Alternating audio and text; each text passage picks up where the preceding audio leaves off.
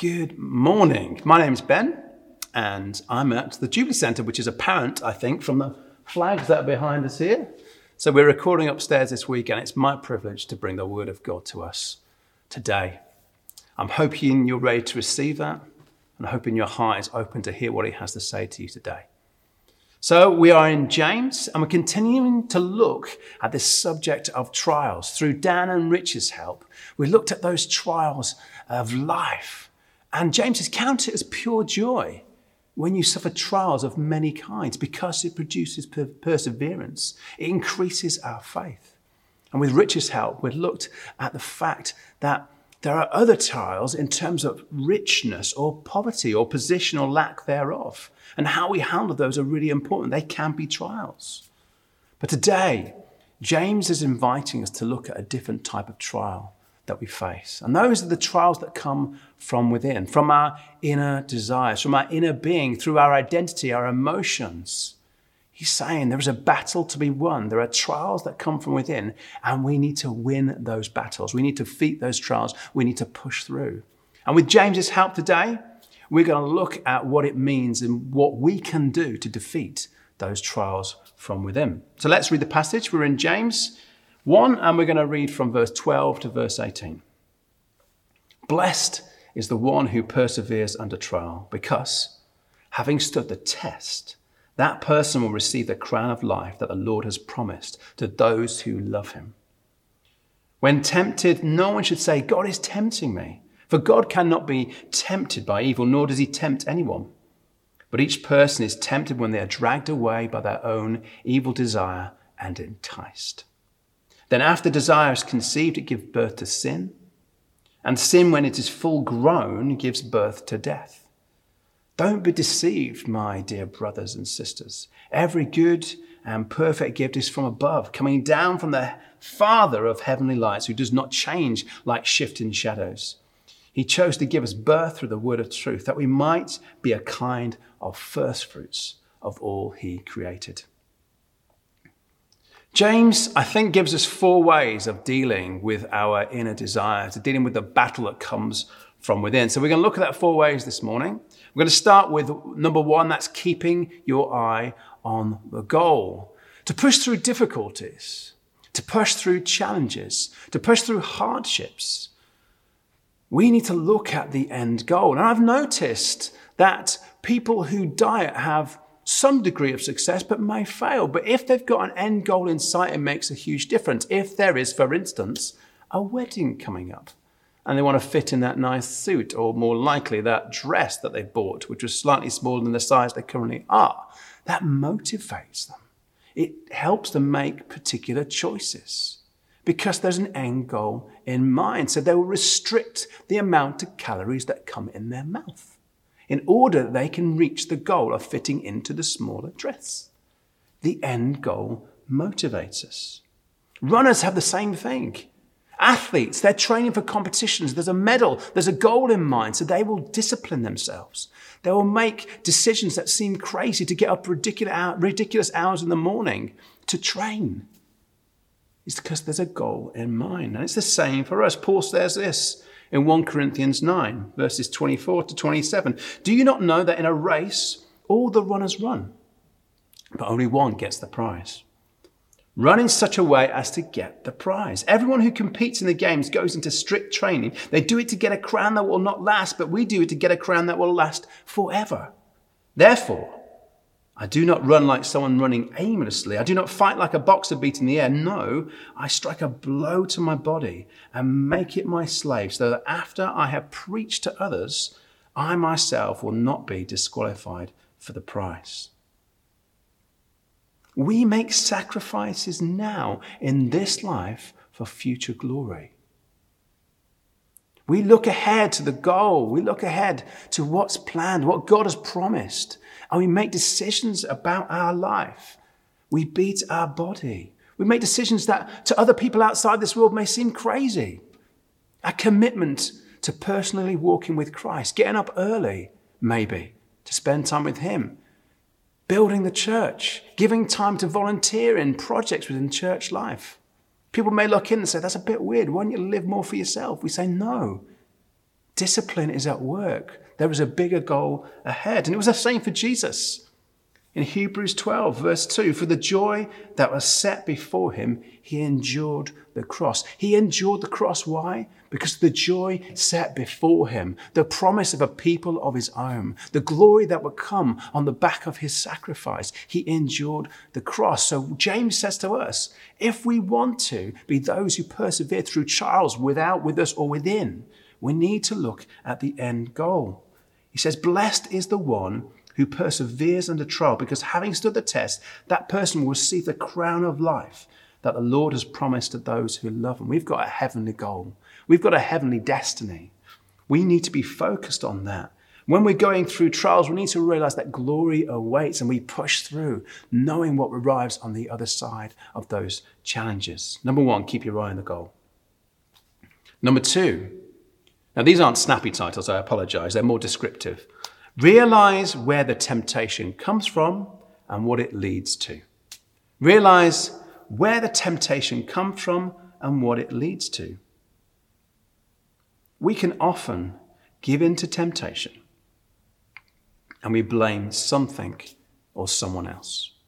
Now, kids, have you ever seen your parents get a little bit angry? No? Yeah, my kids are all shaking their head now. Now, parents, let me say something that might sound controversial. Children, your children's actions can't make you angry. They can't make you angry. That actually is a choice we make. On the back of a difficult situation, challenging situation, we choose to let anger rise up. And it may be the case in a work situation, it may be the case in other family situations. In a conversation or discussion, it leads to an argument and tempers rise and anger comes out. No one can actually make you angry. It may be understandable, it may even be justifiable, but actually we are responsible. We have been tempted and we choose to give in to that temptation. James is clear. Fundamentally, giving in to temptation comes from the evil desires within. Verse 14, each person is tempted when they are dragged away by their own evil desire and enticed. James is also clear about where the process leads to. He says it comes from within and it leads to death. The next verse, then after desire is conceived, it gives birth to sin, and sin, when it's full grown, gives birth to death. In Genesis 3, we see the serpent lying to Eve, deceiving Eve, tempting Eve. Did God really say that you die? This is a temptation for Eve. You're missing out on true life. You're missing out on something new. You're missing out on something that's going to enrich your life. But in the reality, God wasn't lying. It led to death, and every temptation leads to death. When our evil desires are enticed and we give in to temptation, it leads to death. You see, sin and temptation lies to us. It says, look, come, I'll give you life. I'll give you energy. I'll satisfy you. Come, just for a moment. Come and do it. But we know on the other side of giving in to that temptation, only death welcomes us. That morbid, sad, remorseful, repentful heart. You think, why did I do that? It didn't give me life. It lied. It promised me life, but it didn't deliver. We need to realize where temptation comes from. We need to realize what it leads to.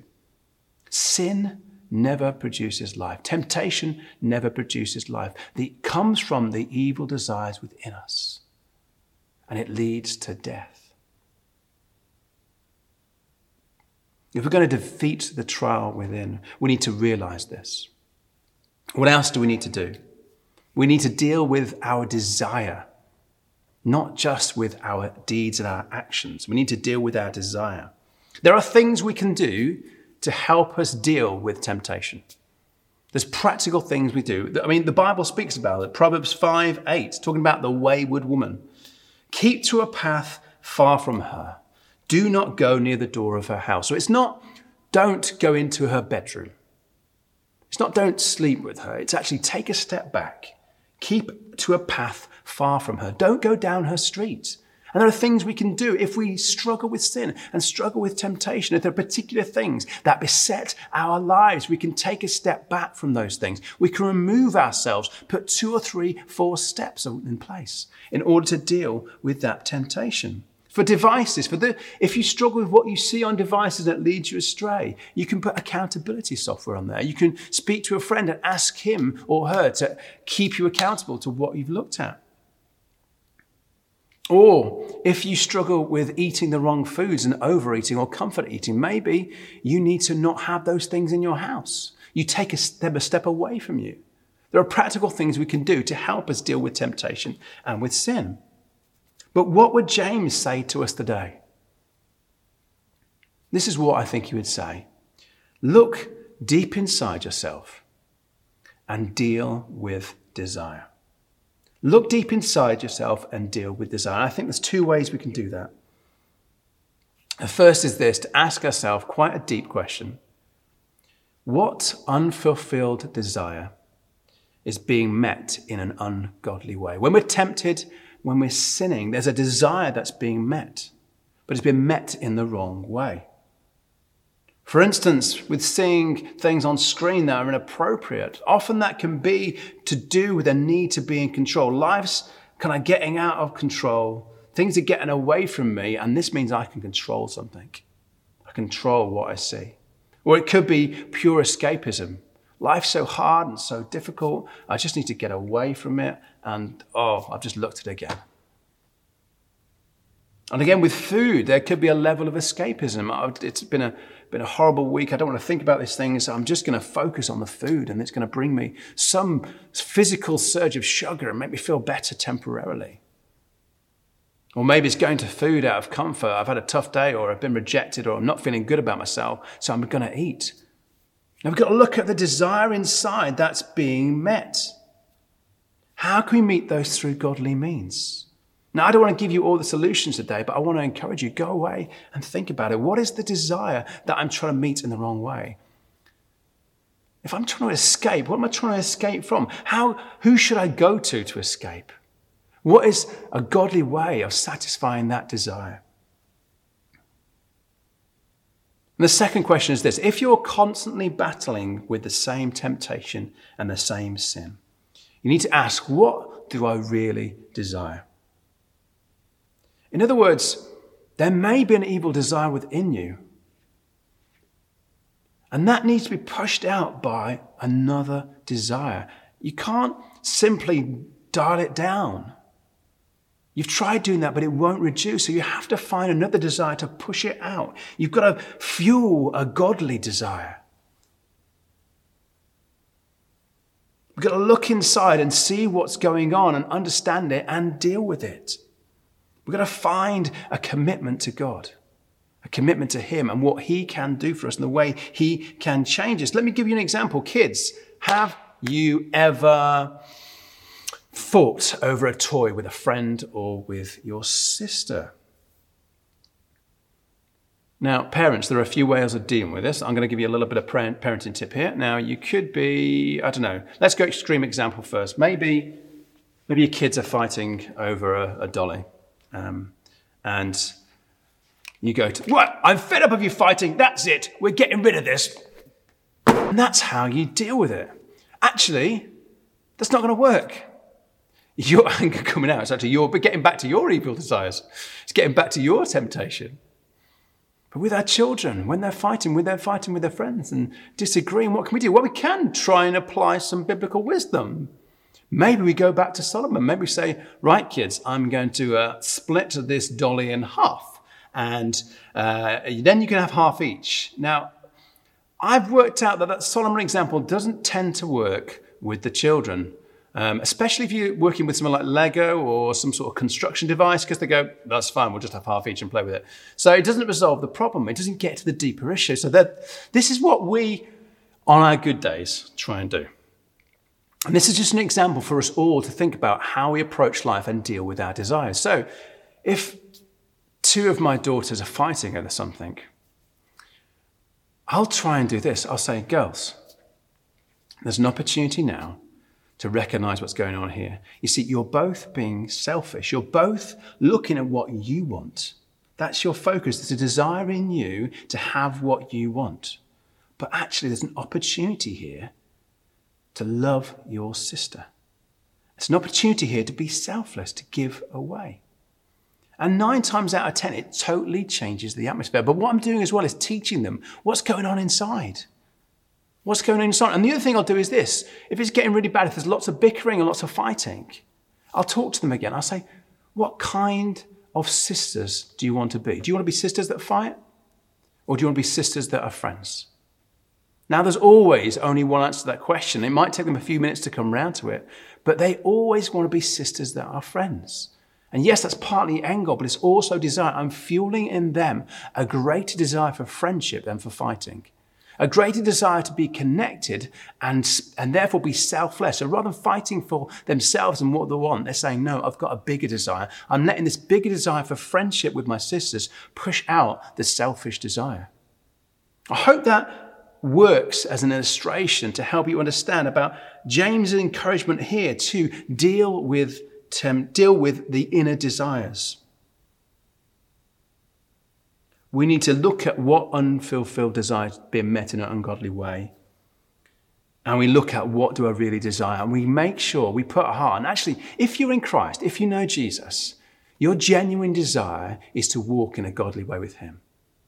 That's what it is. You've just got to articulate it to yourself. You've just got to realize it in a clear and precise way. What I want is to walk with Jesus in a holy, pure way. What I want is him and his glory. That's what I really want. And that as you fuel that desire, it's going to decrease the evil desires in your life. When we do this, it helps us push through and past temptation and defeat those trials that we're in. What's the fourth thing then? James would say this to us: remember God's goodness and his good gifts to us. Let's read verses 16 and 17. Don't be deceived. There's a possibility we could be deceived, guys. Don't be deceived. Every good and perfect gift is from above, coming down from the Father of heavenly lights, who does not change like shifting shadows. Don't be deceived. Don't be deceived. We can be tempted by good things and call them bad. That's deception. James says, don't be deceived. God has given us good gifts. Let me give you a couple of illustrations using myself. Work is a good gift from God. Pre-fall, Adam in the garden, what did God ask him to do? He said, work. Work the garden, tend the garden, look after it. This is before sin. Work is a godly thing. It's a gift. We're called to work. I'm called to work. It's a good thing. Also, I love running, exercise, going out in the peaks and running. I absolutely love it. It's life-giving for me. It helps me in so many ways. I genuinely love it. It's a good gift from God. They are not bad. They are gifts from God and are good. Our evil desires are the issue. You see, if I want to get recognition, if I get my identity from my productivity, if my identity is insecure, then I'm going to look to work to satisfy that evil desire. I'm going to look to the wrong things to produce identity and a sense of purpose and a sense of worth. I'm going to go directly to work rather than him. And so work becomes something that can create a temptation, that can produce sin within me, because instead of giving myself to God and what he calls me into and what he says about me, I'm trying to get my recognition from work, which means I work too hard, which means I can have a tendency to workaholism. It may not look like it, but if I'm getting my identity from work, it is dangerous. Now, work is good. It's not bad. I'm not going to call work bad. It's a gift from God. But it's my evil desires or my identity or my brokenness That can make those things seem bad. But it's not with running.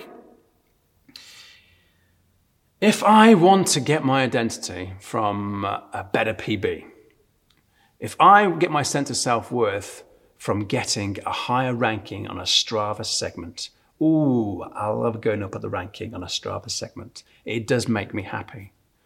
If that's where I'm getting my identity and my self-worth from, do you know something? It's going to become an idol to me. I'm going to think about it too much.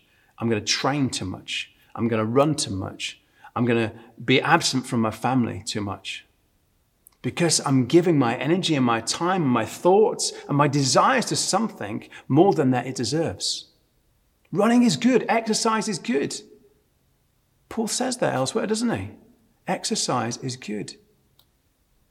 But when it takes the place of God, when we're getting our self-worth from exercise or from work or from anything else, in fact, and we start calling it bad, we start seeing it as bad, we're deceiving ourselves. James says, don't deceive yourselves. These things are good. It's the evil desires that are at work that changes it. And let's not forget, James says he's the Father of lights. He never changes. He is good. He gives us good gifts. He's always been good. We can't say that God tempts us. He does not tempt us. He's a good God. These trials from within don't come from him. They come from our evil desires. We need to remember God's goodness and his good gifts. If we're going to defeat the trials within, we need to make sure that we're looking at God in the right way and looking at ourselves in the right way. So let me ask you this. Is this how do you interpret the world? Is that your framework? Is God's goodness your lens for looking at the world and looking at your life and looking at your inner life? Or is that in doubt? Is there questions against that? You see, you're going to call things that are good bad if you don't realize how good God is. You're going to be deceived. You're going to make that mistake. We have to have that lens of God's goodness. We need to look around and say, yes, God is good. We need to look around and interpret our life events and what goes on through that framework, through that lens, God's goodness, because then everything else makes much more sense. And when we come to trials and difficulties from without within, we're not saying, is God tempting me? Is God messing with me? No, God's good. It says in Proverbs that the crucible is for silver and the furnace for gold, but the Lord tests the heart of his child. He doesn't tempt us. He's not trying to trip us up. He's trying to refine us. He's trying to bring out the gold. He's trying to make us more like Jesus. And so when we face trials and tribulations and challenges, we know God is good and he's at work. We're not questioning that. And we know that he's helping us to get through that, to endure, to persevere, to become more like Jesus as we do, to be refined. I just want us to finish by remembering one more thing, and such an important thing. James talks about blessed is the one who perseveres under trial. Jesus was tempted in every way and yet did not sin. He endured the cross for us. He took our sin. He took our failings. He took our brokenness. He took the punishment we deserved on the cross. He's dealt with our sin. He's removed it as far as the east is from the west. And yes, we face trials and difficulties from within and from without. We want to push through and endure and persevere. Keep our eye on the goal. We want to deal with our evil desires. But you know something? Jesus has walked that path already, and he has been completely and utterly successful. And the word of God says this: we are in Christ and therefore gain all the benefits of Jesus. So we gain his righteousness. We're justified by his righteous acts.